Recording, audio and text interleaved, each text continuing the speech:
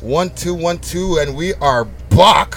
World's most smoked out podcast. I got one more treat for y'all. Now the thing is, a lot of people on my podcast know me as a Montreal guy. Okay. Right? Even though I live in Toronto. Gotcha. However, I always make sure to make people know I'm from Montreal. Yeah. And anytime I see Montreal stars rise from the city, I always be like, yo, he from Montreal, you know. He from Montreal. Yeah. Just for people who don't know, you know what I'm saying? And I see you in mad interviews. Uh-huh. And I'm really proud to know that you represented our city from such a long time to where we are now. Yeah, you know what I'm saying? Yeah. So for the people who don't know, who live under a rock, I'm going to put my live on here. Okay. Fast. You know what I'm saying? For the people who don't know and live under a rock, and I'm fucking with my internet's in some kind of bad ways today, I have DJ A-Track. And before we got on tape, we were talking about how the DJ is not really put in the name anymore. Yeah. So the first question I have, and I'm not gonna take too much of your time, all right? No problem, yeah. First record ever. What was the first record you ever got from when you started DJing? You know what's funny? I was just telling these guys the first record that I bought was the Smith & Wesson album, The Shining. Really, yeah. Sick. Yeah. So basically, like when I started to scratch, I was just kind of messing around with my dad's records, you know, whatever, like the family record collection. Like I really remember cutting up like Songs in the Key of Life, double LP. Yeah, I remember cutting that. And my older brother Dave, he and I were like getting into, you know, hip hop more and more, and but also like a bunch of sort of like funky kind of genres going on at the time, acid jazz. You know, it was sort of that era of Jamiroquai and whatnot, you know? And so my brother was playing in a band that was more in that style. So we started going to record shops and buying like records with break beats and things like that. And I had a few records from those, you know, from those trips to the record shop that had that kind of vibe. But then once, I remember when I went to Chin Fat, the record shop in Montreal, by myself for the first time, I bought the 12-inch for Pete Rock and CL Smooth, Take You There, that had an acapella. So for the first time I could scratch actual words. Yeah. Oh, big up the Chin Fat. You brought me to a blast from the past, and Smith & Wesson, The Shining. And then one of the first records that I scratched also was a 7-inch for the Beastie Boys Sure Shot. Okay. There was a red vinyl that they pressed on 7-inch. I remember that. And you know, sometimes they would press a 7-inch that has the small hole, not the regular 7-inch hole, that has the same kind of hole. The one that you have to put the little clip inside. No, well, so I'm saying usually 45s have that. Okay, yeah. But once in a while they'll press them with the small hole like an LP would have, which is better for scratching. Okay. And that was also, that Beastie Boys record was one of the first records I scratched too. Dope. So that was the beginning. Dope. So taking you like leading from the beginning to getting you forward, right? Yeah. Do you remember your first time leaving Montreal, that first experience after winning the DMC championships and all that? Yeah, definitely. You know, I would preface that by saying, like, right before the DMC, I was starting to play a couple shows, hip-hop events, some of them outside Montreal, but not very far. Right. I would go to Quebec City or like Three Rivers or whatever, or like Toronto. Yeah. Or I remember going to not even. I remember going to Vancouver for a show and a few things, but like when I won the DMC championship, that put me on the world stage. There was internationally people who knew about me suddenly. And really one of the first trips that I made as a DJ after winning that battle was to South Korea, to Seoul. Nice. Because I'm good, thanks. There was someone from Korea who was starting a DMC branch out there. And scratch DJing was just so different from what the culture was there. So their rationale was, let's bring the new champion to Korea to show people out here what these battles are. You probably were like 16 at that time. I was 15. I was 15. That was one of my first. That was probably my first international trip, and I definitely remember shortly after going to New York for my first New York gig, because you always remember your first New York gig. For sure. You know, I was definitely, I grew up a fan of East Coast hip hop specifically. I mean, I liked other stuff. I love the Far Side and everything else, but like, you know, when we were in Montreal in the 90s, New York was the closest mecca, you know? Come on, man. We were killing Nas, I gave you power. All that shit. So, I went to New York and kind of got my props over there, and then it kind of built from there. Nice. But pretty quickly it became like, I started looking at the path that I could take to get known without feeling like I had to go through the traditional, typical route for a Canadian. Right. Because at the time, Toronto really controlled the record industry. This is true. And if you wanted to get, even when I started making records with local groups in Montreal, we wanted to get grants and things like that. It felt like you had to go knock on those Toronto doors. This is true. And not to knock Toronto, but I didn't really have those relationships per se. It felt like there was definitely like some favoritism where like the same groups were getting the same grants every year. Yeah. The same acts were getting deals. There was a couple of A&Rs who were also managers, who were gatekeepers, really. This is like that 90s time. Yeah, late 90s. Yeah, I remember.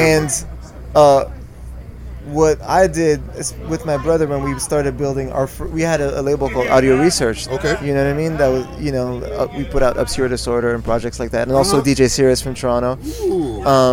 And we went straight to New York and got a deal with Fat Beats rather than trying to get, to get in the good graces of the Canadian record industry. We were like, yeah, Canada's cool and we'll always rep it. Right. But we were really following that late 90s underground revival, the scene of, Raucus and Fat Beats and Company Flow and, Kweli and all of that.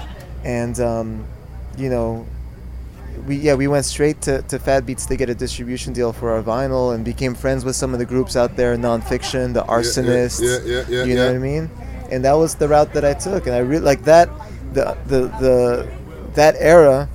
I went on Stretch and Bobbito twice. I remember. I've been following all of this stuff. But that was sacred to me. Yeah. And that was the path. That was the path. Winning battles and going down to New York, performing at the Rocksteady anniversary, performing on Stretch and Bobbito.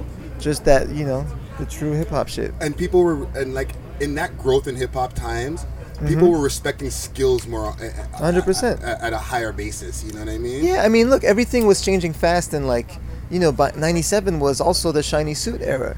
97 became like there was Puffy. Puffy. To interrupt you, but me and Law were having that conversation on the way here. Yeah. But you know what? But as a DJ, I liked everything, though. Yeah. You know what I mean? So I would listen to those Biggie records and the Bad Boy records. Yeah. But also I listened to, to Mos Def and I remember when Eminem was doing scribble battles and making records with Shabam Sadiq. Yeah. You know what I mean? On the Raucus record. On Raucus, you had to know all of that stuff. Yeah. But yeah, hip hop was starting to become huge, and the underground was healthy in part because the mainstream was a real thing. Yeah. So I think the mainstream wasn't a bad thing at all. It created the awareness. Yeah. So, but yeah, skills were important for sure. Definitely. Fast forward a little bit. Yep. Or not even too much of a fast forward, because you started working for Kanye. Like, I feel like I didn't even see when that happened. Yeah. You know what I mean? Like, I seen your name growing, and then all of a sudden I was like, hey, he's Kanye's DJ. Yeah. Give me your best Kanye show experience. Man, I would say there's a lot because I did 4 years with him. But some of my fondest memories were when we started bringing in musicians on stage and he started doing the string section. Nice. And by that point, he and I had a real trust on stage where I became kind of like the musical director. Okay. And he was always busy, obviously, working on his records and projects and trying to start the first clothing line and whatever else. Yeah. So a lot of times he would bring in a string section and we had a couple musicians. He never wanted to have a band because he wanted to sound like hip hop. Right. He wanted the boom bap of the beats to still be there. Yeah. But he had a keyboard player and a percussionist who worked with Common. Shout out to Kareem Riggins. He was on tour with us for a while. And a string section. And Ye would sort of put me in charge to show them the songs. Right. And that was a really exciting and just enriching experience. To start from being a hyper technical scratch DJ to a couple of years later being on those big stages and turning into this sort of maestro where I had to communicate the bar counts to the string section and make sure they were learning their parts right and making improvising with the keyboard player and all this other stuff. And then still blending your cuts too. Yeah, and cutting on top of it. That was really enriching for me. Yeah. Because I always wanted to take scratching further and see what expand the role of the DJ, and that was a prime example of that. Right. You know, and sometimes one of us would mess up on stage. It could be me, it could be it could be the you know, the one of the string players, but then, you know, either me or him would have to kind of like lasso the thing back on track and be like, no, wait, hold on, wait 4 bars, all right, come in this part, and then I scratch and this and that. So you know, to be part of this living, moving thing, that was exciting. Dope. So now, what was your inspiration, I guess, like after, was it your time to start the label, like right after that? What was the inspiration to start a label? Like with the, I know you had the one before, but Goldmine. Yeah, Fool's Gold, Fool's Gold, sorry, my bad. No problem. So having audio research earlier on taught me that it's actually not that hard to run an independent label. And also, once you're in that position of, you know, your friend makes a hot song, you press vinyl of it, like on some like, oh, that's dope, let's get it out to the world, rather than just, oh, that's dope, and stop there. You know, to understand that it's not that hard to get songs out to people, that stays with you, right? And Fool's Gold was born at a time when the music was really shifting, and I was getting into a lot of different stuff and more electronic sounds. And I was producing an artist from Chicago called Kid Sister, and I was befriending a lot of other DJs, and even, you know, Diplo and people like that, and we were all like meshing together different sounds, and it felt like there was a new wave, a new thing going on musically. And specifically when it got to a point where a few friends around me had some really cool music, and no one was really doing anything with it beyond putting it on MySpace. But no one was really like deciding, hey, we're gonna do a single, this will be the A side, this will be the B side, and the artwork will be this, and this guy will remix it. No one was doing that with the music that was around me. But I knew from my previous experience with audio research that it's not that hard to do that. And that's when I founded Fool's Gold. But really specifically when the music was changing and it was going more to sort of up-tempo, club-influenced versions of rap music. And at the same time, by the way, you know, Outkast was doing some up-tempo music too. Bombs Over Baghdad. Yeah, and like there was a lot of really cool dancehall at the time, but then you could mix that with like old like Soul Sonic Force kind of electro and like blended halftime with some southern records. It was all kind of starting to make sense in our sets. Where it became this really eclectic mishmash, but it also all belonged together. And Fool's Gold came to stand for that, for this new way that a sort of group of DJs were, you know, bunching music together. And they went along with parties, and there was parties that were going on in a lot of cities, and we started doing parties and doing Fool's Gold events too, and they became a lifestyle brand right from the start. Records, t-shirts and clothes, events. Started expanding. Nice. So I got one more question. Okay. What's your opinion on celebrity DJs? Like, besides celebrity DJs and people who scratch and mix still. You know what I mean? You know, give me some of your thoughts on that. My thoughts is to each his own. Like, DJing is already saturated. Period. Like, there's a gazillion DJs. So I don't look at it like a celebrity DJ is taking anybody's bread away. Like, you know, whoever's doing cool shit already has to, you know, fight for attention and you know, make themselves known. So it was already like that. It was already crowded. Period.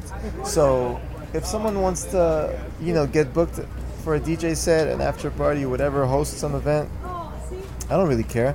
But my one priority is, I feel like I've sort of like built a role for myself in the last couple of years where I've become a bit of a spokesperson, a mouthpiece for things that I care about and the kinds of DJing that I like, which obviously isn't the kind of DJing that most celebrities will do per se. So my thing is, as long as I'm doing my role, and as long as on my socials and on my platforms and wherever I have opportunities and workshops that I do, as long as I'm able to shine a light on DJs that I think are doing cool shit, and then hopefully with that, the fans can choose what they like, and the audience can choose. If an audience would rather go watch, you know, someone from a reality TV show stand behind the decks, if that's what they want to see, let them go pay and watch it. It's cool. If as long as they have the choice and they understand that there's also skillful DJing and that there's also this tradition and craft and this and that, and there's people doing new shit.